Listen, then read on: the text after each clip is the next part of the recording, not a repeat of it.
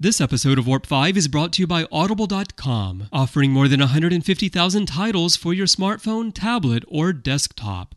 To get a free audiobook of your choice, visit audibletrial.com/trekfm. Also, help us keep Star Trek discussion coming to you each day by becoming a Trek FM patron through Patreon. Get access to exclusive content and become part of the team. You'll find all the details at patreon.com/trekfm. That's patreon.com/trekfm.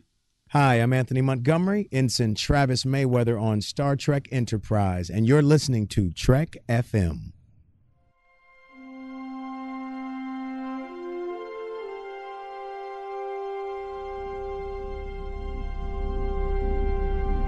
How we doing, Trip? Ready when you are. Prepare for warp. Course laid in, sir. Request permission to get underway.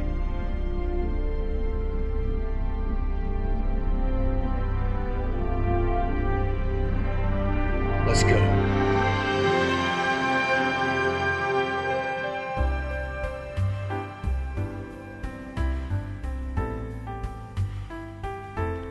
Welcome, everyone, to another episode of Warp 5, our dedicated Enterprise show. I'm your host, Norman Lau, and thank you for joining us for Part 2 of our spotlight on Jonathan Archer. Now, I'd like to begin the show by sharing with you something that I feel strongly about Archer, and that is the quality of his character and what he represents to me and to the overall canon of Star Trek. So, if I were an admiral, consider this a letter of commendation. I believe that the one sheer and undeniable fact fans tend to forget when they criticize Archer for not meeting or even exceeding the quality of a Starfleet captain like Kirk or Picard is this. He was a Starfleet captain, namely in rank, but not a Starfleet captain of any measurable experience. I agree that it is fair to say that he was unprepared for deep space, but that's a valid criticism, or in fact, a sheer truism. Think about the validity of that specific critique and ask yourself, how does one truly prepare for the unknown vastness of uncharted space? How can one prepare for the unimaginable, as experienced by the Xindi attack on Earth? That is simply and logically a true and undeniable impossibility. To discredit or criticize Archer for being unprepared for the first deep space mission that has never been attempted in the history of man, let alone Starfleet, is an illogical proposition at best. Archer was, by and large, destined to fail. It was inevitable. He was an exemplary in the quality of his duty, yet ill-equipped to handle the sheer and vast unknown that was ahead of him. His morality was tested at every decision, and his humanity was tested at every turn. More often than not, he had no right answers, only more questions. It was these very experiences that became the essential bedrock of all captain's log entries, and in turn, the foundation for the legendary captains of Starfleet as we know them today. Unfortunately, Archer never had the comfort of this precious resource to guide him. Every Starship Captain that succeeded Archer, as immediate as Erica Hernandez, or later with Kelvar Garth, Robert April, Christopher Pike, James T. Kirk, Ron Tracy, Commodore Matt Decker, or even far into his future like Rachel Garrett, Jean-Luc Picard, Ron Jellicoe, Benjamin Sisko, Catherine Janeway, they all owe something, even in the smallest of ways, to the flawed and at times tragically tarnished career that Archer had to endure in order for humanity to survive, specifically against the Xindi, and the mission that changed him forever. So I think in the final analysis, Archer's vision of an even greater future for not only humanity but for all sentient beings was built upon a great deal of blood, sweat, and tears, and regret. And through all this pain, self-doubt, sacrifice, and loss, something legendary was born, and that was the United Federation of Planets. Thanks, everyone, for indulging me on that. I hope that was something that can just bring a little bit of insight and food for thought for your discussions of Archer in the future. So to help me delve even deeper into the character of Jonathan Archer and to shed more insight into what makes him tick are my very special guests from Part 1, Trek FM's very own content coordinator, Will Nguyen. Will, how are you? I'm good. It feels like I've been in the decon chamber forever. It's like we never leave here. I wonder if Captain Archer actually gets mad that we're just in here all the time. I can't remember how long like a single crewman had to endure the decon chamber. I think it was Hoshi. She was sick for a long time, and I think she started hallucinating even in one session in the decon chamber. Porthos had to stay for quite a while, too. He did, didn't he? Yep. Yeah. So We do have a lot of cheese in leave here, it up to so the I think Beagle we're to, good. Yeah. We do have a lot of cheese in here. And welcome back, Star Trek Horizons intrepid visionary Tommy Kraft. Tommy, how you doing? I'm lovely. Thank you for having me back in the decon chamber. Absolutely. So there's a lot to get to today, guys. So let's get to the business at hand, and let's start looking at 4 specific episodes, primarily in Season 3, because the Xindi arc is probably the darkest journey that Archer had to go through. And one episode from Season 4 where we start seeing how he reconciles with the choices that he had to put himself through in Season 3. And the very first episode I'd like to talk about is Episode 2 from Season 3, Anomaly. Now, just to briefly state that Anomaly is when the Enterprise is damaged by spatial anomalies and it is boarded by pirates.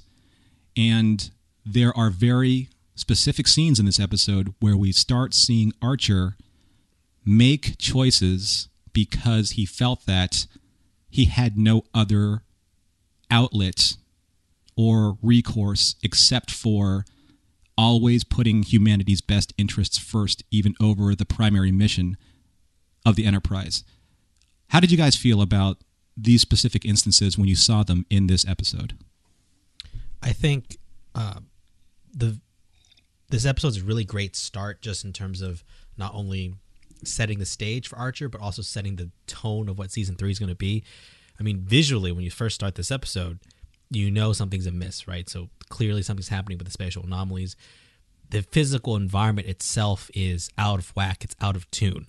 And for me, that's a touchstone narratively that this is also going to be an episode where Archer as a character will begin to be out of sorts. He's going to have to be a different type of captain, and he has to adapt to a very fluid environment, both physically but also emotionally and on a personal level. So I think it's definitely trending towards a grittier captain than we've seen before. You know, just to point out, when I first saw this episode, the major difference that I saw between the Archer at the end of Season 2 and the Archer at the beginning of Season 3 was purely physical. I mean, his hair, which was so perfect, and his uniform, which was so buttoned up, they started to show signs of wear. They started to be less important to him. And in a way, it started to color how you felt about how he held himself in regards to his captaincy. Did you guys feel that way, or is it just me? I absolutely felt that way, and that was going to be one of the first things I mentioned. And you see this especially once we get to similitude, how out of place he looks very disheveled, and you can tell too just from his demeanor, the way he carries himself, and even in this episode, Anomaly, he just generally looks more pissed off all the time. To put it in a nutshell, kind of the I guess the more happy-go-lucky Archer from previous seasons isn't really here, and you can tell that he's very frustrated. And you can see it on his face when the coffee cup goes flying from the Anomaly. And it isn't a look of shock from what's happening with the Anomaly, just a look of, I can't believe we have to keep dealing with this and why we're here. So I think that's a very good difference in style for Scott Bakula. You know, I also saw that he was carrying a sidearm. And that was I actually didn't notice that. Yeah, I'm not sure if it was standard because they brought the Makos in and because of just the general tenor of Season 3, but he did walk around the majority of the episode, if not the entire episode, with a sidearm strapped to his uniform. And maybe it's because he's starting to inform the audience that this is a darker Archer or this is a darker turn for the crew. I mean, the only time I actually really saw that in any episode of Star Trek that I can remember was in Yesterday's Enterprise, but that was an alternate universe, where everything was dark and every turn was danger. But I really do think that just the overall appearance, especially for him, was hugely informative when it came to the mindset of where he is now. Even the rest of the crew weren't really all that changed. I mean, they were still who they were by and large, but it was really Archer who started to show it outwardly as opposed to anyone else. Now, I mentioned earlier that there was a few specific scenes in this episode that started to give us a lot more information on how Archer was starting to turn. And the word interrogation can't be lightly disputed here. I mean, he really took a very cold and calculating approach to the prisoner that they caught after these raiders boarded their ship. How did you guys feel about the approach that the writers took towards this interrogation scene? How they baited Archer in one way and then actually paying off the resolve towards the end of the episode where you saw him push, into the chamber and watch him suffer. Did that shock you? I think the first time it did. And I think it's interesting to note, too, that it wasn't the risk to his own crew that finally pushed him into doing that. It was when he had the conversation with the guy about the Xindi. And I think this is a theme we will see throughout the season with Archer, especially when we get to Damage, is that you might call it a rationalization, but it's only when the larger picture of humanity being at stake is when he takes these more severe actions.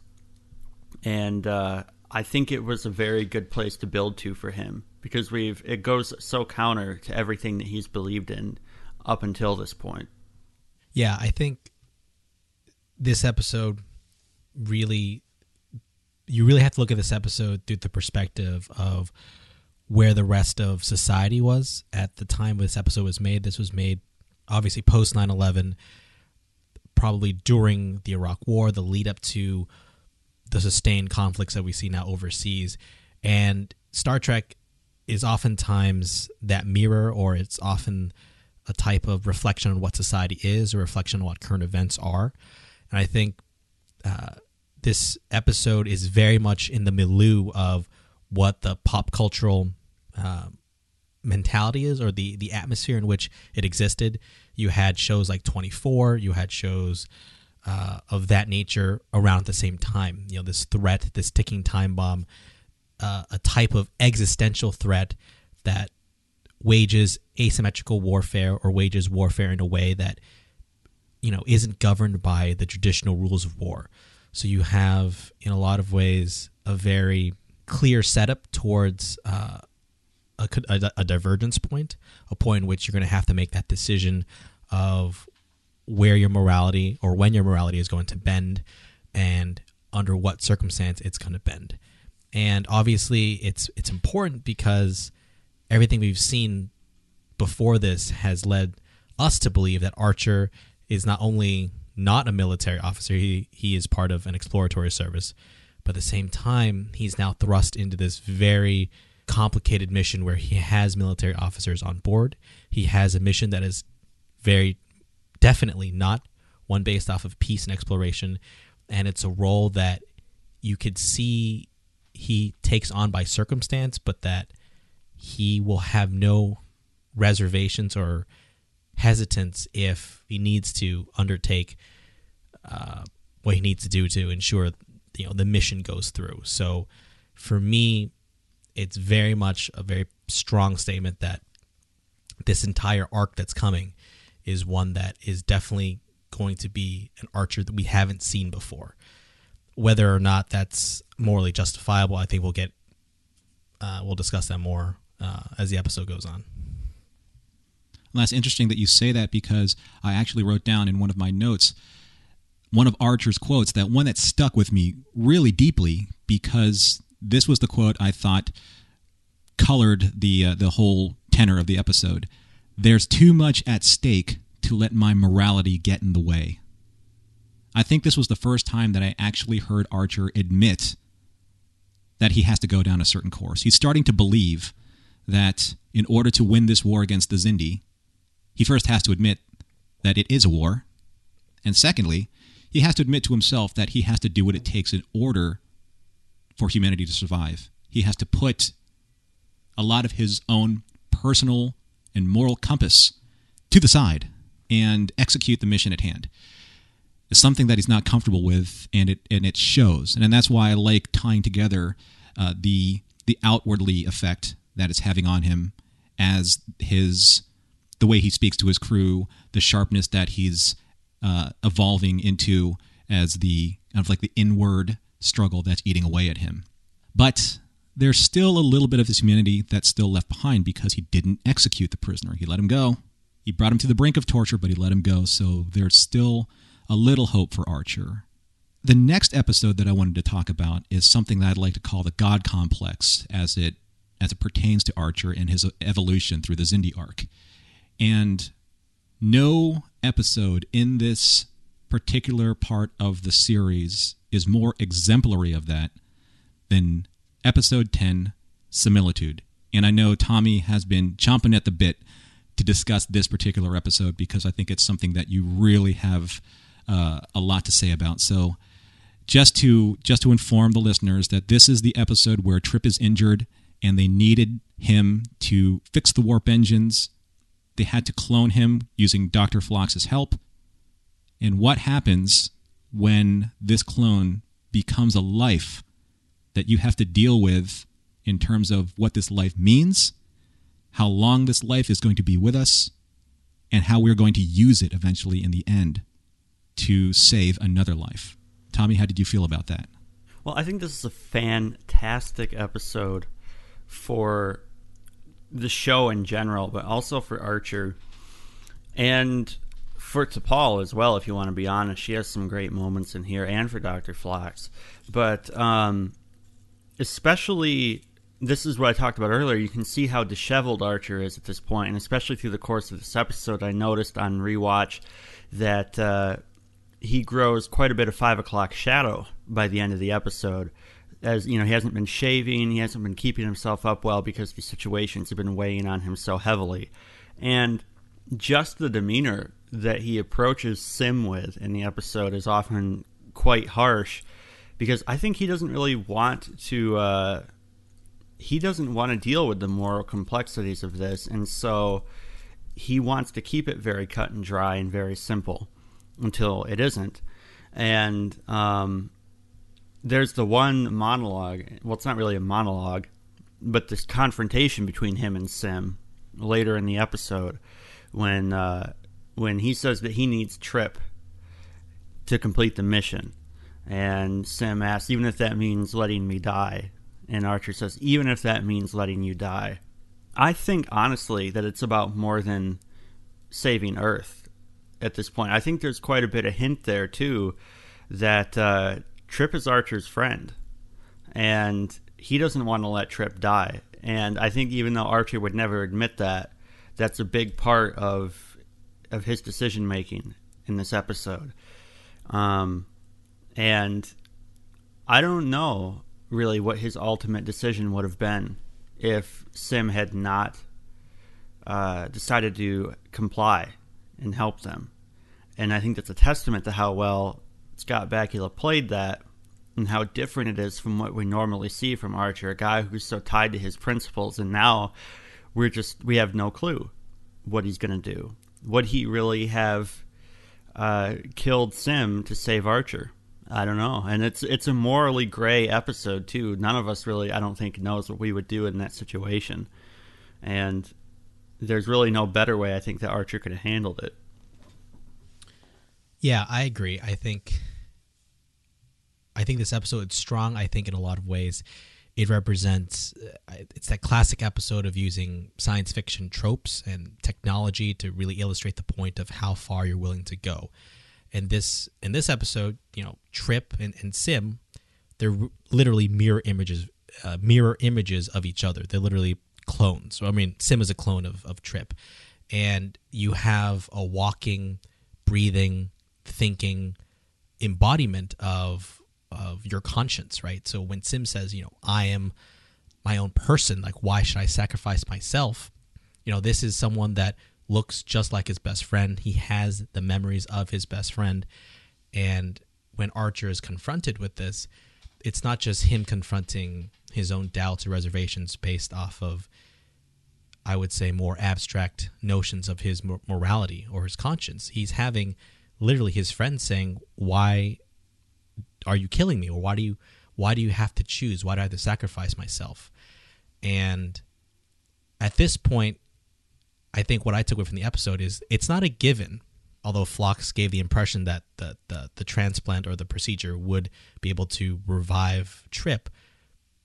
It's not a given necessarily that by Sim sacrificing himself, Trip will be restored. Just imagine how much darker of an episode it would have been if, Sim had resisted, Archer had ordered him to be restrained, ordered the procedure to be done on him. They do it on Trip, and it doesn't work, or it doesn't work as well as they thought. And either Trip doesn't make it, or Trip is a shell of his former self. And, for me, I think that's probably not, the episode the writers or the producers wanted to go with. They wanted to obviously keep the narrative tension, the narrative story being propelled forward. But can you imagine how dark and how agonizing of an ending the episode would have been if he had made that choice for the greater good, and yet he still, the greater objective still couldn't be met because there were circumstances outside of his control. And I think it speaks volumes that this episode was the first that Manny Koto had full credits on as, I think, the co-executive producer. For me, it's a great episode for newcomers. They can really understand right off the bat that there's a clone of a person. Does one life mean the same as another life? I think it's a great introduction to kind of the morality plays that Star Trek does often. So there's a lot to chew on there. Ultimately, it's an ending that worked well for the story of the Xindi arc, but in terms of really presenting the tough moral dilemmas, it could have gone into a far darker place. But Will, bringing that up, I think one of the seminal episodes of Star Trek in the entirety of Star Trek, as it applies to this particular episode, is The Next Generation's Measure of a Man. Because, by and large, Sim was a product of a creature that was technically Starfleet property. Technically. It was one of Phlox's creatures. It was part of the sick bay. It was part of the inventory. It was something that, obviously, a last-ditch effort in terms of trying to do something to revive and save Trip. But it was, for all intents and purposes, inventory, property. And going back to Measure of a Man, Data was property, or was he? That was the point. And Sim, he was sentient, he was aware, and he was able to make his own decisions. Those were the criteria, I believe, for the definition of sentient life versus being property. So it was a darker angle of Measure of a Man, but in the end, the undeniable fact is that Sim had to have the opportunity to make that decision for himself. Even if Archer ordered him to, the morality that weighed in on Archer would have been this: I have to do this, or humanity will die. That's a fact. I have to order you to do this, Sim, and if you refuse, I will have to take another drastic measure which pushes me further down this pathway to darkness that I have no idea if I'm going to be able to climb out of, and this is just another rung in that ladder. So either way, Archer is still moving forward into an unknown, both in the Xindi, in the expanse, but also an unknown to his own center and moral belief. And this is, it's a really impactful and powerful episode. But for me, in this season, I think there's only one other episode that would trump this in terms of where Archer really turns, and that is Damage.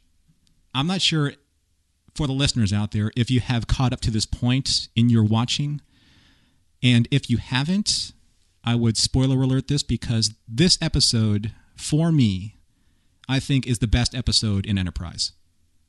That's just my personal opinion. Because, and I'm going to start off with a quote.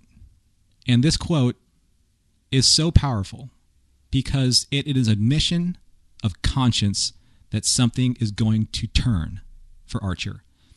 There's a confession scene between Archer and Phlox, and Archer turns to him and says, "How long have you been a doctor?" "Nearly 40 years. And in all that time, did you ever do anything you thought was unethical?" "Twice. Why?" "I'm about to step over a line I thought I would never cross. And given the nature of our mission, it probably won't be the last."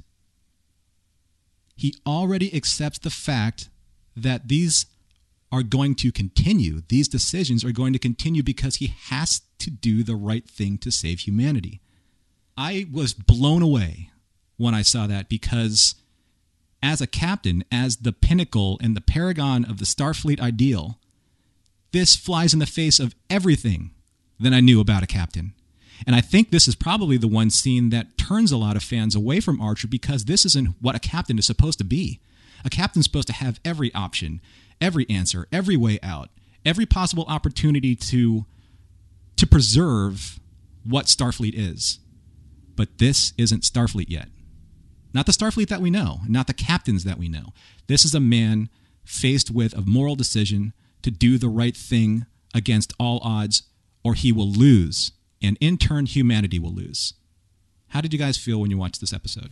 Well, I think much like Similitude, it's not cut and dry. The idea that Archer with Sim only had two options, kill him and save Earth, or don't kill him and don't save Earth, it wasn't that clear that if Sim did give up his life, that their mission would succeed.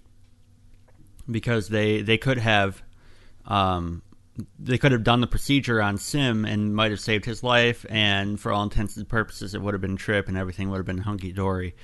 But in the same case here, they didn't necessarily have to go meet Degra, and there's nothing saying that, given what they knew at the time, that meeting Degra would have been the answer to their problems with the Xindi weapon.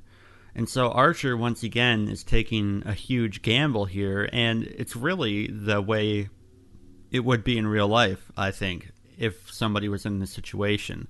You very rarely have the best options and the best choices available to you. And it's a question I don't know how to answer. As somebody who likes to identify with Captain Archer a lot, the humanitarian side of him, I don't know how I would deal with this situation. I'm very adamant, for instance, that the idea of torture is wrong. But and the problem you have is that in real life there are no ticking bomb scenarios where torturing somebody you know is going to save lives. And so in this case, I don't know how you make that decision. I don't think he could have done it any other way, but I don't know if that's the best decision either, and it's a very powerful moment. The decision also, for the listeners, in particular to the plotline of this episode, the Enterprise, the warp core is damaged. This happened after Azadi Prime, where the Enterprise is basically left adrift. Everything in this episode is damaged. The ship is damaged. Morale is damaged. Spirit is damaged. T'Pol is mentally and physically damaged. Archer is mentally and physically damaged. Everything in the ship is broken. The spirits are broken. The morality is broken. And there's a beacon of hope. A ship, an innocent group of travelers in the expanse are looking for a possible trade. And Archer needs their warp coil. And he takes it because he has to and leaves them stranded away from their home, because the choice that he had to make, again, was the only choice in front of him that he thought he could make. And that was the choice of the confession that I read earlier. It is an impossible scenario. And in my opinion, this was his Kobayashi Maru. Did he pass it or did he fail it? What do you guys think? I think first off, I think I want to mention that Casey Biggs is the captain of the alien ship who plays Damar in Deep Space Nine, one of my all-time favorite characters. So I just love the fact that I saw Casey Biggs again, and he's playing a different character, but he still has that gravitas that he brought into the other role. So that's my first point. I think my second point is I just love how this episode is an exact mirror but opposite of Anomaly, right? They become the pirates, right? They become the exact opposite, right? So the Osarians in Anomaly were pushed to the brink because they couldn't get out of the thermobaric barriers, and they had to be forced to scrounge and scavenge and resort to piracy. And who would have thought that near the end of this season, Archer would be put in a very similar situation? And that there is a very clear through line. There's a very clear connection in that. And I would echo Tommy's sentiments here because I feel the same way. For me, I believe torture is wrong because I feel like the ticking time bomb scenario is often not presented in that fashion. It's not presented in real life as a binary, but so often in Star Trek, in Enterprise, and other TV shows or movies, you're presented with this issue where it's you need to act, and by acting, you're automatically going to save humanity or the world or whatever high stakes has been presented. And if you don't do this exact thing, meaning torturing someone, then you're going to automatically fail. And I think that's a common trope in a lot of these things, and I think there's a reason why it's a common trope. It's a well-worn mechanism to kind of really crystallize moral dilemma. And I think in this case, it works for what the Xindi arc was attempting to do. I just think, I think if I was going to have a criticism of this episode, I like what it does, and there's a lot of good character growth too with this episode. I wish that in season 4, or even if Enterprise had survived, that Archer would have faced the repercussions of what he did here. Because is that how we judge whether we should do something? Is if we actually accomplish our mission, would he have been persecuted? Would he have been critiqued if the mission hadn't worked, or if he wasn't able to save humanity and he still did this? Or is it because he's able to save humanity that he's absolved of this? Is there that fine line? Obviously, that's the evolution to the Starfleet ethos, the Starfleet principle, and Enterprise only had 4 seasons, so I understand that. But I think for me, I would have loved to have seen down the road, are there repercussions in the same way that Kirk in Wrath of Khan faced repercussions of abandoning Khan on SETI Alpha. Is it 5 or 6? I always get mixed up. SETI Alpha 5, right? That decision comes back to haunt him, right? In the same way, how great would it have been if down the road that captain, Archer assured him, we're going to give you enough supplies, you're going to make it out in 3 months. We're not completely abandoning you. What if down the road that actually didn't happen? What if the crew died, or the ship didn't make it back, but that captain remembered what Archer did, and he has this huge grudge, right? And I think that's one of the things that Star Trek, and in addition to a lot of other pop culture works out there, sometimes it doesn't necessarily delve into the repercussions or the unintended consequences of what we do in the name of a greater good. So I would have loved to have seen down the road, like maybe he saved humanity, but there's still a consequence for him doing this, that he can't completely walk away unscathed. In the same way that, we never saw it in Deep Space Nine, but, Sisko says, I can live with, lying about the Romulans and murder and being an... And you're referencing right, exactly, in the Pale Moonlight. Being an accessory to murder in the Pale Moonlight. Can Sisko just walk away with a bruised conscience, or are there other consequences? Well, we don't know in canon, but it's one of those things where I think Star Trek, if it was given the opportunity and it was ambitious enough to really embrace it, you're going to see that there are consequences regardless of whether you achieve your main objective, and sometimes unintended. And I think for me, this episode works, but there's a lot of just, those reservations that you have because you almost want to say that this shouldn't be the way things work. And I think you're supposed to be unsettled. In Sisko's case, he was very lucky to have Garrick do the dirty work for him. And in a lot of ways, that makes it very easy, because if we're presented with that kind of situation and somebody else does that terrible deed, that was wrong, but I didn't do it and it helped, so what can you do? Archer, though, one thing I actually really respected about him is he actually led the boarding party himself to this ship. And he actually confronted that captain at the end himself. And I think Archer truly believed he didn't have another option. And it says a lot about his character that he was willing to do that. I actually have to, I know this is about Archer, but I have to give credit where credit is due, and I think that Jolene Blaylock is just absolutely fantastic in this episode. And one of the things that really just struck me is kind of funny and a little bit of a surprise is she pulled out a quote that Archer gave to her earlier on in the series.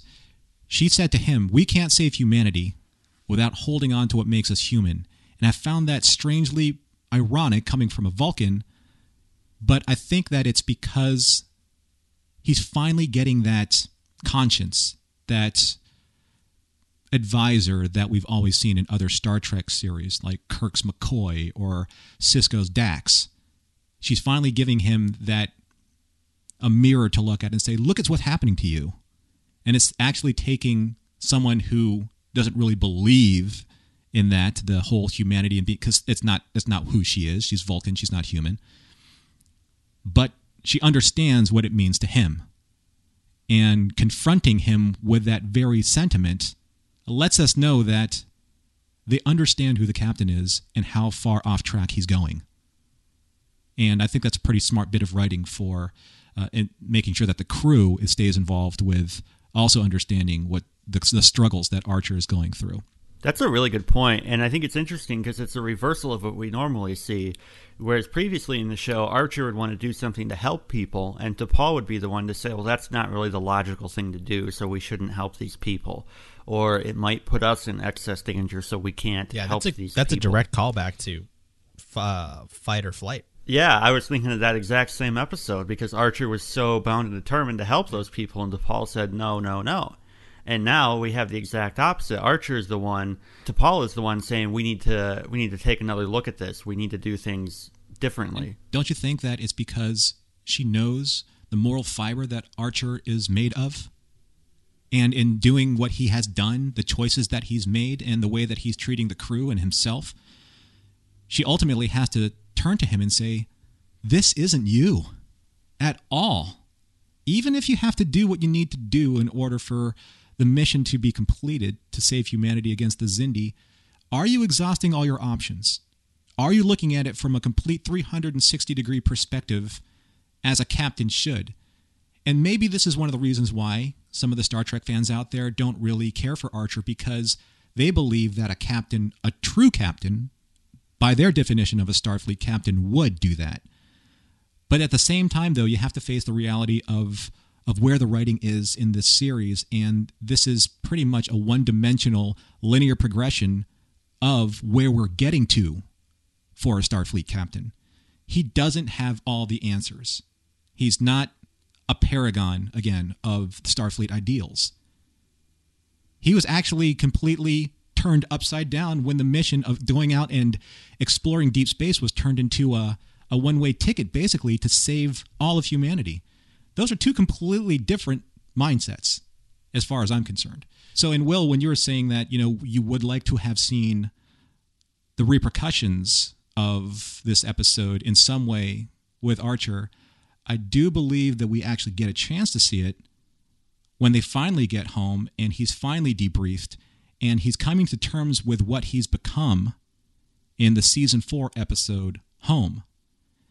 Because a lot of what he does and says in that episode are very cathartic, and because of Hernandez being the epitome of who he wanted to be, we get to see how far Archer really fell from his original tenet of going out into deep space as this noble captain and fearless leader and bright-eyed optimist. So how did you feel about this episode in terms of where Archer was when he came back from the Xindi and where he was going in season 4? Do you think that there was no way out for him and he just basically had to regroup and rebuild from the pieces that were his career at that point? The thing that makes Archer redeemable here is the fact that he's not Dick Cheney. He's not saying, that we tortured all of these people or that we did these bad things, but it's okay. I'm still okay with it. Archer is very much not okay with what he did. And I think even though he did, in the end, save the day, he saved Earth, he still questions whether or not that was the right choice to make. Because it also asks the question of, are we worth saving if we don't have our principles? Are our principles really that important? And I think they are, and I think Archer thinks they are, and he has to live with that, and he's really trying to figure out a way to do that. And it speaks a lot to his character, because he's not going to just say it's okay to make himself feel better. He really wants to get through it. I think when you mentioned, Norm, the issue of repercussions, there are definitely emotional and inner repercussions for Archer in Home, especially in his interactions with Hernandez and even in his debriefing with Admiral Forrest and Saval. There's definitely that type of I guess, recollection or reminiscing and a lot of introspection. So that does happen. When I was talking about repercussions previously, I think I was talking more about events having unintended effects, and obviously that's a byproduct of having a truncated series, of it ending at season 4. I think in a larger context, having Archer have a lot of the self-doubt, having him question the validity of his initial beliefs when he initially came out as the first NXO, as the first Deep Space Starship Captain, his naivete in not believing that the ship should be armed at all because it would jeopardize potentially a first contact mission. He says to Hernandez, we needed those weapons and you're going to need a whole lot more. And I think that is what Tommy referred to as what makes Archer redeemable, is because he has that self-introspection. I think what would have been incredible to have seen is the totality of Archer's arc, right? So at the end of season 4, you have the beginnings of him finishing, I guess, his early trials, his early forays into deep space, right? But we know down the road he becomes an admiral, and we know down the road beyond that he becomes president of, the fledgling Federation. There's so much potential there for him to realize his actions in the past, although they justified the mission at the time, were there unintended effects that he couldn't have foreseen. And I think that's something that, for me, makes Archer a very compelling character, because we know at some point he's going to have to become this almost Zephyr Cochrane type figure. He's going to become this larger than life figure. But what we see in Enterprise is something that's decidedly not larger than life. It's very grounded. He's very human. So at some point, does he have to kind of reconcile the two? And is it more of an internal reconciliation in terms of realizing that although he was right at the time in stealing the warp coil from that vessel, that ultimately that is not something that Starfleet captains should be doing. They should not be sacrificing their principles for expediency, and that's why he's starting to lay down for future Starfleet captains the rules, right? He's going to start laying down why the Prime Directive is something that we should follow in the future, starting to lay down those touchstones that you're going to see other captains down the road take on. And I think that's something that unfortunately we never got to see. And I think that's what makes Archer ultimately, he's almost a cipher, right? It's almost, he brings everything about humanity into this mission, right? Humanity is still, he is very much the symbol for humanity because his mission is figuring everything out, much like humanity is figuring everything out. And at some point, it's going to have to be the point in which we start to recognize the Starfleet and the Federation that we see in later on. It's just like the song, right? It's a long, it's a long road getting from there to here. And, for Enterprise, we only saw the first maybe third of it. We never really see how we get to the Federation that we know. And I think that's the potential and kind of the unfulfilled promise of Enterprise. In the mountain scenes where Archer was with Hernandez, what I thought was incredibly realistic and it wasn't overplayed was a little bit of the post-traumatic stress that Archer was suffering. And that gave him a little bit of a clarity, because I think my favorite quote in this episode, and it stuck with me again as some of these more powerful confessions that Archer has about himself, to fellow comrades or to confessors or to advisors, especially Hernandez, because she's the only other Starship Captain in Starfleet's command right now. He said to her, "I look at you and I see the person I was 3 years ago, the explorer that my father wanted me to be. I lost something out there. I don't know how to get it back." There is an entire volume of psychoanalysis that can be taken from what he said there, because the phrase that sticks with me the most is the explorer that my father wanted me to be, not the explorer that I wanted to be. So is that informing us to the point where even Archer himself, when he left Space Dock, didn't exactly know what he wanted from himself in this command? Because he was trying to fulfill his father's expectation of a command, not his own. Or maybe J.G. Robinson's expectation of his command. Or maybe the Vulcan High Command's expectation of his command. Or Admiral Forrest's. And the list goes on and on and on. And it didn't really strike me until I saw it just recently when I was reviewing this episode. When he said that, I was like, oh, that's an interesting thing to say. It's not the explorer that I wanted to be. It's the explorer that my father wanted me to be. Henry Archer, the great pioneer and architect of the Warp 5 engine. A legend that eclipsed Archer before Archer even got his command. How do you guys feel about a statement like that? I think that's a really good point, because if you go back to Broken Bow, there's a lot of resentment in Archer when he talks about how his father didn't live long enough to see his ship design launch out of Space Dock. And it would have been really interesting to see a flashback episode, to see a younger Archer that's older than the young boy that we saw in Broken Bow have an interaction with his father, and then see his father interacting with, his contemporaries like Zefram Cochrane, and see his father's interactions with the Vulcans. And maybe you could see that that's the beginnings of what initially informed Archer and his chafing at the Vulcans. You could see that, he was really trying to finish or live up to the unfinished legacy of his father, right? And there's a lot of projection there, and there's a lot of, unsaid, emotional, I guess, quote unquote, baggage that could have been there, because he's almost feeling that he has to fulfill this mission because he owes it to his father, because his father never saw his idea come to fruition.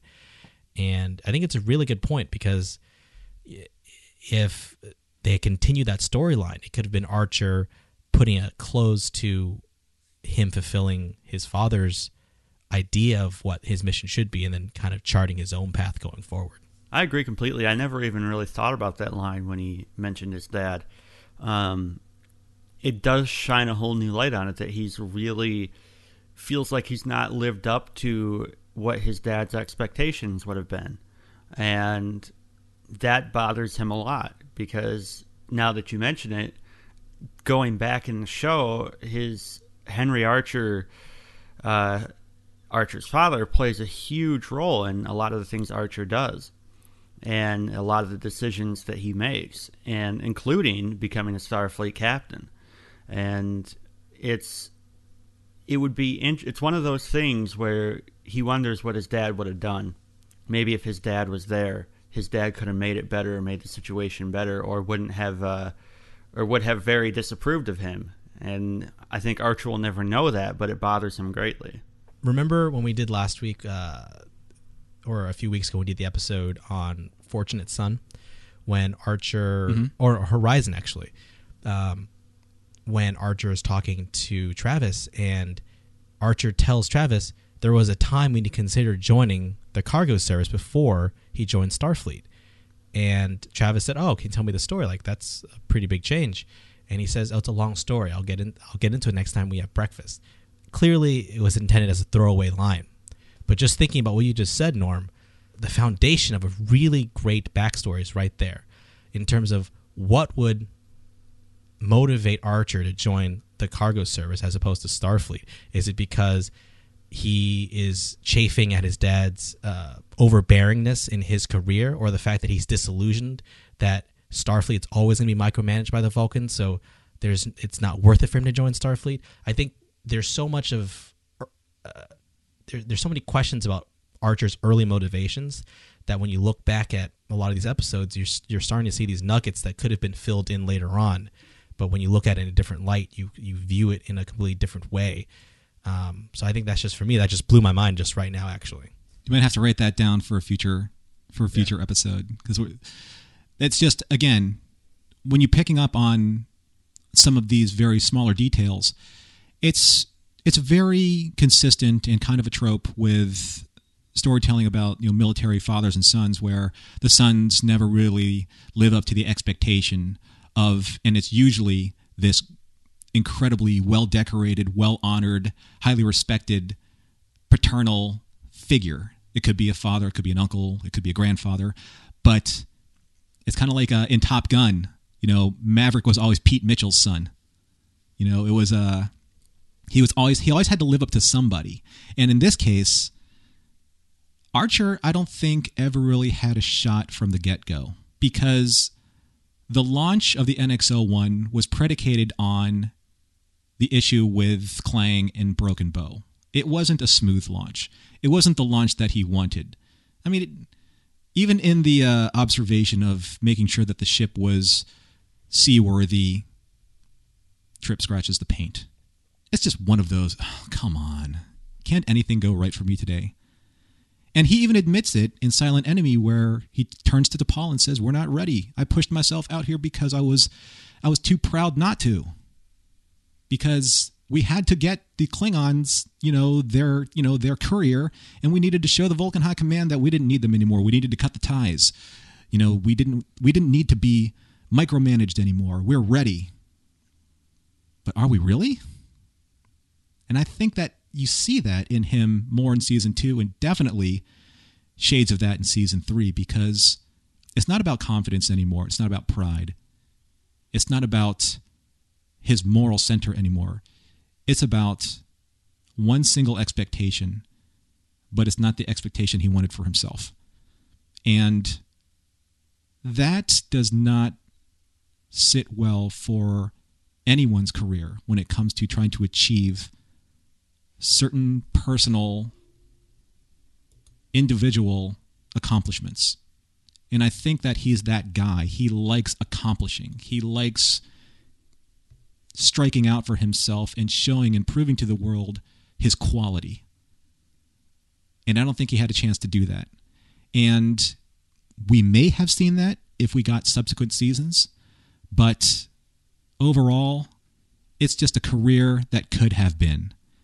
And that's just one of the last sentiments I want to leave with the listeners when they take a look at this character, because I think that Jonathan Archer is one of the more complex characters and one of the more comprehensive stories of how a captain is created that I think I've seen in the history of Star Trek.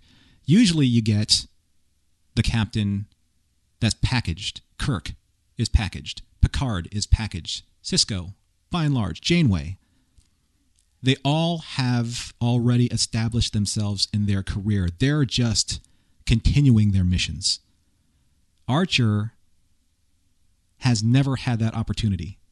You're seeing him for the first time making mistakes, making poor decisions, making good decisions, and trying to justify at the end of the day, am I doing the right thing in general, let alone for this mission or that mission? So I always found that it's very believable and very real. And yes, it probably flies in the face of what anyone sees in their expectation of what a Star Trek captain is. I can agree with that. But I think in agreeing with that, it also proves a certain point that the writers knew that they were going to cause some type of criticism or some type of controversy, because this is the beginning. Pure and simple. This is the beginning of the very first captain of Starfleet. He's not going to get it all right. So those were kind of like my final thoughts on this great study in Jonathan Archer. Do you guys have anything left to say and leave it out all on the table? I think in regards to what you said about him being the first and him not being packaged, I think it's the same way history in the real world reflects our own society's development. When pretty much everyone in developed society today is appalled at the idea of slavery. But even when you go back to people who were for lack of a better word, heroes of the time, are very popular historical figures, they held slaves.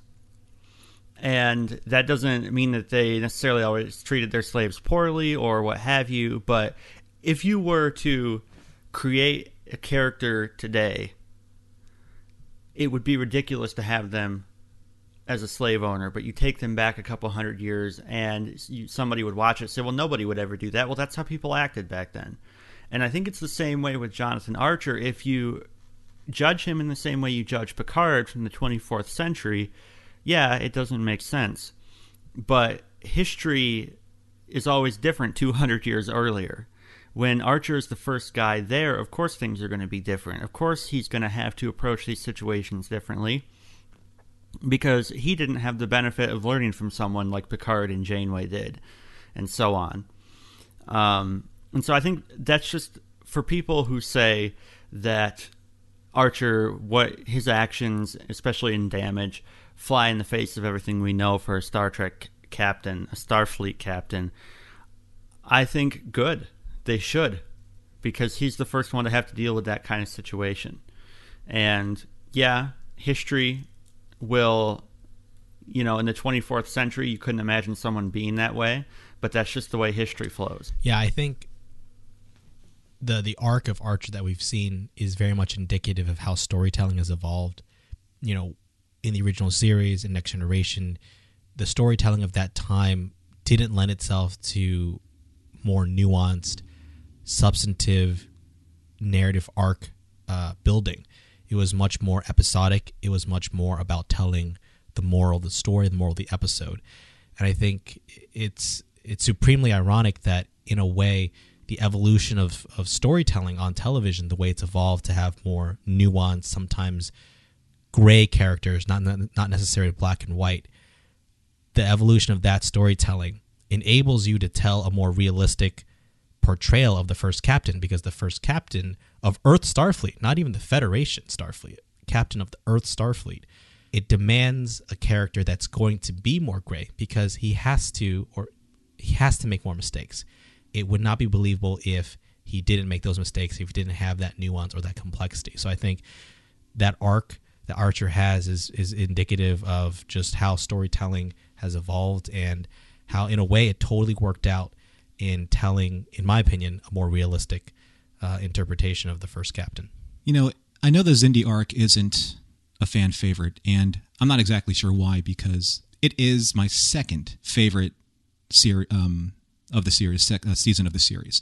The first being the first season, because I think the first season is just incredibly well done.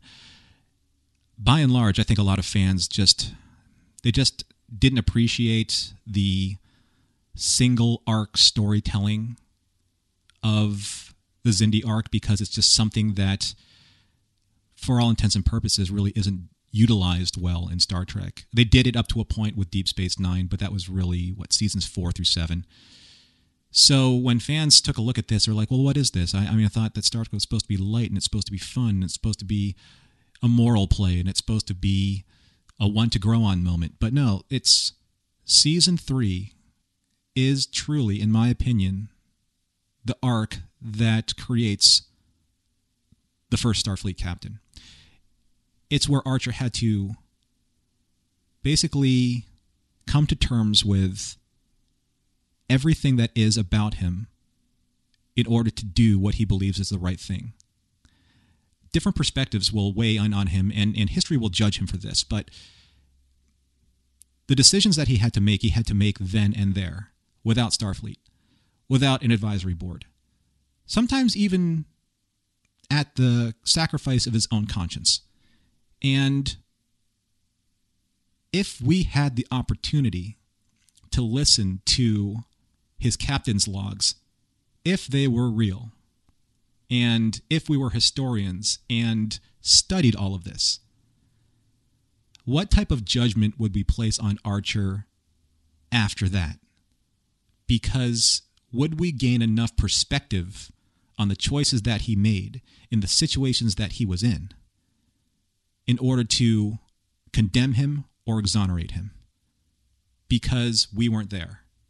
And I think the writers had a tremendous challenge trying to convince the audience of that particular sentiment. It's hard to do that in Star Trek because Star Trek is so polished by and large. You know, the universe is wrapped up in this really nice bubble. The Federation is out there doing its thing. You know, you have its influence in the Gamma Quadrant and in the Delta Quadrant, you know. But that's not this. And I think the listeners really need to understand that, especially those who are sticking with their first or second or maybe even third viewing of the series in total, that the universe of Enterprise is very small. But at the same time, those who are going out into this smaller universe, a universe that is devoid of the Federation's influence, that universe is very large to them because there isn't the web of the Federation to govern and protect their first foray into space. That in and of itself, I think when you really look deep into the writer's choices for Archer and for this series, you'll really see, I think, more complexity than you may give the series credit for. Wow, that was something, huh, guys? Yeah, we need Larry Nemeczek to write a new reference book called Captain's Logs, written by Admiral Jonathan Archer, but like in universe, like just have that be a book and just be like a reference title. That would be awesome. I would totally buy that. I mean, we all love talking about Enterprise, but I feel incredibly fortunate to have both of you on this show to be able to really discuss this in depth because as fans, we like getting to the truth or truths of a certain matter. And in this case, I liked being able to explore and debate about all the different sides and all the different variables of how people perceive Archer. And there's no better format to do it than amongst friends and amongst people who really appreciate the show. I couldn't agree more. It's been fun talking about the complexity of Captain Jonathan Archer here in the Decon Chamber, but this isn't the only thing we've been talking about here on Trek FM this past week. So here's a quick look at some of the other things you may have missed elsewhere on the network. Previously on Trek.fm, Standard Orbit. I really, really, really hope that if they do that, they make Chang the villain because, you know, Captain Chang instead of General Chang or whatever, you know? I mean, that just seems like the perfect way to go. Earl Grey. All right, Riker, we're promoting you to captain. I mean, you killed the last captain. We usually don't reward that. That's usually not a policy, but in this case... Well, to be fair, he had spent some time on a Klingon ship. The Orb. But the Federation and Bajor as a member of the Federation would be helping rebuild Cardassia. And I could see, like, very much the relationship between the U.S. and Japan today. I could see the Federation and Cardassia having that kind of relationship moving forward. To the journey! Janeway has a very distinct pain noise. Yeah, she you know kind what I'm of talking does. about? It sounds sort of like she's suffocating. Yeah, it sounds like she's suffocating and sometimes, and I'm going to keep it clean, not always in pain. The Ready Room. He is the best cosplayer ever because he's so buried himself in his part that we have no idea who this guy is outside of the impersonation of Tuvok. Exactly. He's the Christian Bale of the Delta Quadrant. Mission Log, a Roddenberry Star Trek podcast. If I'm not mistaken, in any upcoming episode of Next Generation, we don't see full-grown golden retrievers running around the decks of the Enterprise. And I'm also a little worried that Captain Picard has never played with puppies. Commentary, Trek Stars. But you'd rather see Red in charge than him. Oh yeah, totally. Right. Because you really want Porn Stash to go down. Yes, you do. And that sentence out of context sounds really strange. Literary Treks. As great as Picard is and his Picard maneuver, I don't think Picard straightening his shirt is going to help him when he's going up against the Riker maneuver. Fair enough, yeah. Axonar, the official podcast.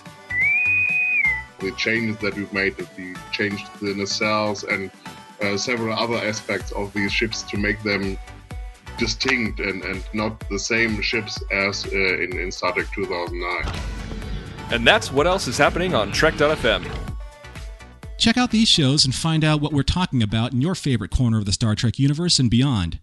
You'll find us wherever you get your podcasts. If you're an Apple user, be sure to hit the subscribe button. That helps us out greatly and makes it easier for other listeners to find the show as they search on iTunes.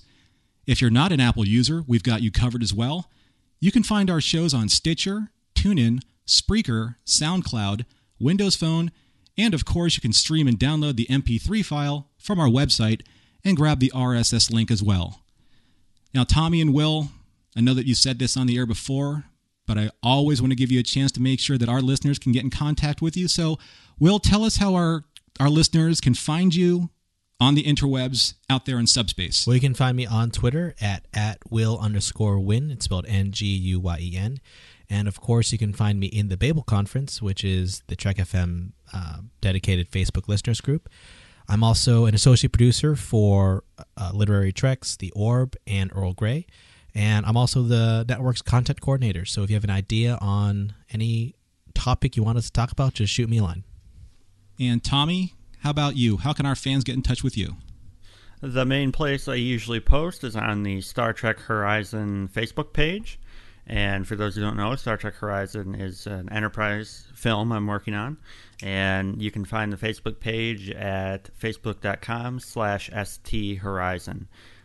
It's pretty much always me that posts the updates there. And if you want to get in touch, just shoot a message to the Facebook page and I'll get back to you. Awesome, Tommy. Thank you. And for our listeners out there, please take a look at this page. Tommy and his team have been working extremely hard, and their results are just absolutely fantastic. And if you want to continue the content of Enterprise in that universe, please support him in all of his efforts, because I believe that it is money well spent, and it is a great way to support all the fan efforts out there. So thank you, Tommy. Thank you for that nice endorsement. I appreciate that. Another way you can help us keep all of our shows coming to you each week is to become a patron of the network on Patreon. If you visit patreon.com/trekfm, that's patreon.com/trekfm, you'll find our current goals and different milestone contribution levels, along with all the great perks we have for you. These perks include early access to content, exclusive content, producer credits, seats on our content development team, and more. We really appreciate any support you can give us and hope you'll join the team. Again, you'll find all the details at patreon.com/trekfm. I also want to take this opportunity to say thank you to our new associate producer for Warp 5, Floyd Dorsey. Thanks, Floyd, for all your support on the network through patreon.com. And you can find Floyd on the Babel Conference, Trek FM's dedicated Facebook listeners page. If you would like to get in touch with us here at Trek FM, you could always find us on trekfm/contact and look in the sidebar on the show page, or go to speakpipe.com/trekfm. You can also contact us through Twitter at TrekFM, Facebook, facebook.com/trekfm, and as I just mentioned earlier, the Babel Conference. Type the Babel Conference, that's BABEL, into the search field on Facebook, or go to our website at Trek FM and click discussion on the menu bar. Before we go, we'd like to ask everyone to please support our sponsor, who helps us bring Warp 5 and all of our shows to you each week, and our sponsor for this show is Audible.com. Audible is a great way for you to read all of the books you've always wanted to read but never thought you'd have time for. As a Trek FM listener, you can get a free audiobook of your choice, along with a 30-day trial to see how great Audible is. Just go to audibletrial.com/trekfm and sign up today. Again, that's audibletrial.com/trekfm, and we thank Audible for supporting Warp 5 and the network. And don't forget to check out Enterprise in Space, a project of the nonprofit National Space Society that will design and launch an 8-foot orbiter and return the craft to Earth. The NSS Enterprise orbiter will carry more than 100 student-designed science experiments into space, and you can help make it happen. Visit enterpriseinspace.org to find out more and get your seat on the mission. Now, if you would like to get in touch with me, you can always find me here on the network, or on the Babel Conference, or on Twitter at Norman Lau, that's NORMANLAO. And I'm a huge supporter of Alec Peters and the Axanar Project, and you can find me on the dedicated Axanar fan group page on Facebook as well. Lastly, I'm a proud supporter of Trek FM through Patreon, and I am an associate producer of 4 shows here on the network: Warp 5, The Orb, The 602 Club, and Axanar, the official Axanar podcast. Thank you so much, everyone, for listening, and join us again here in the Decon Chamber next time for another episode of Warp 5.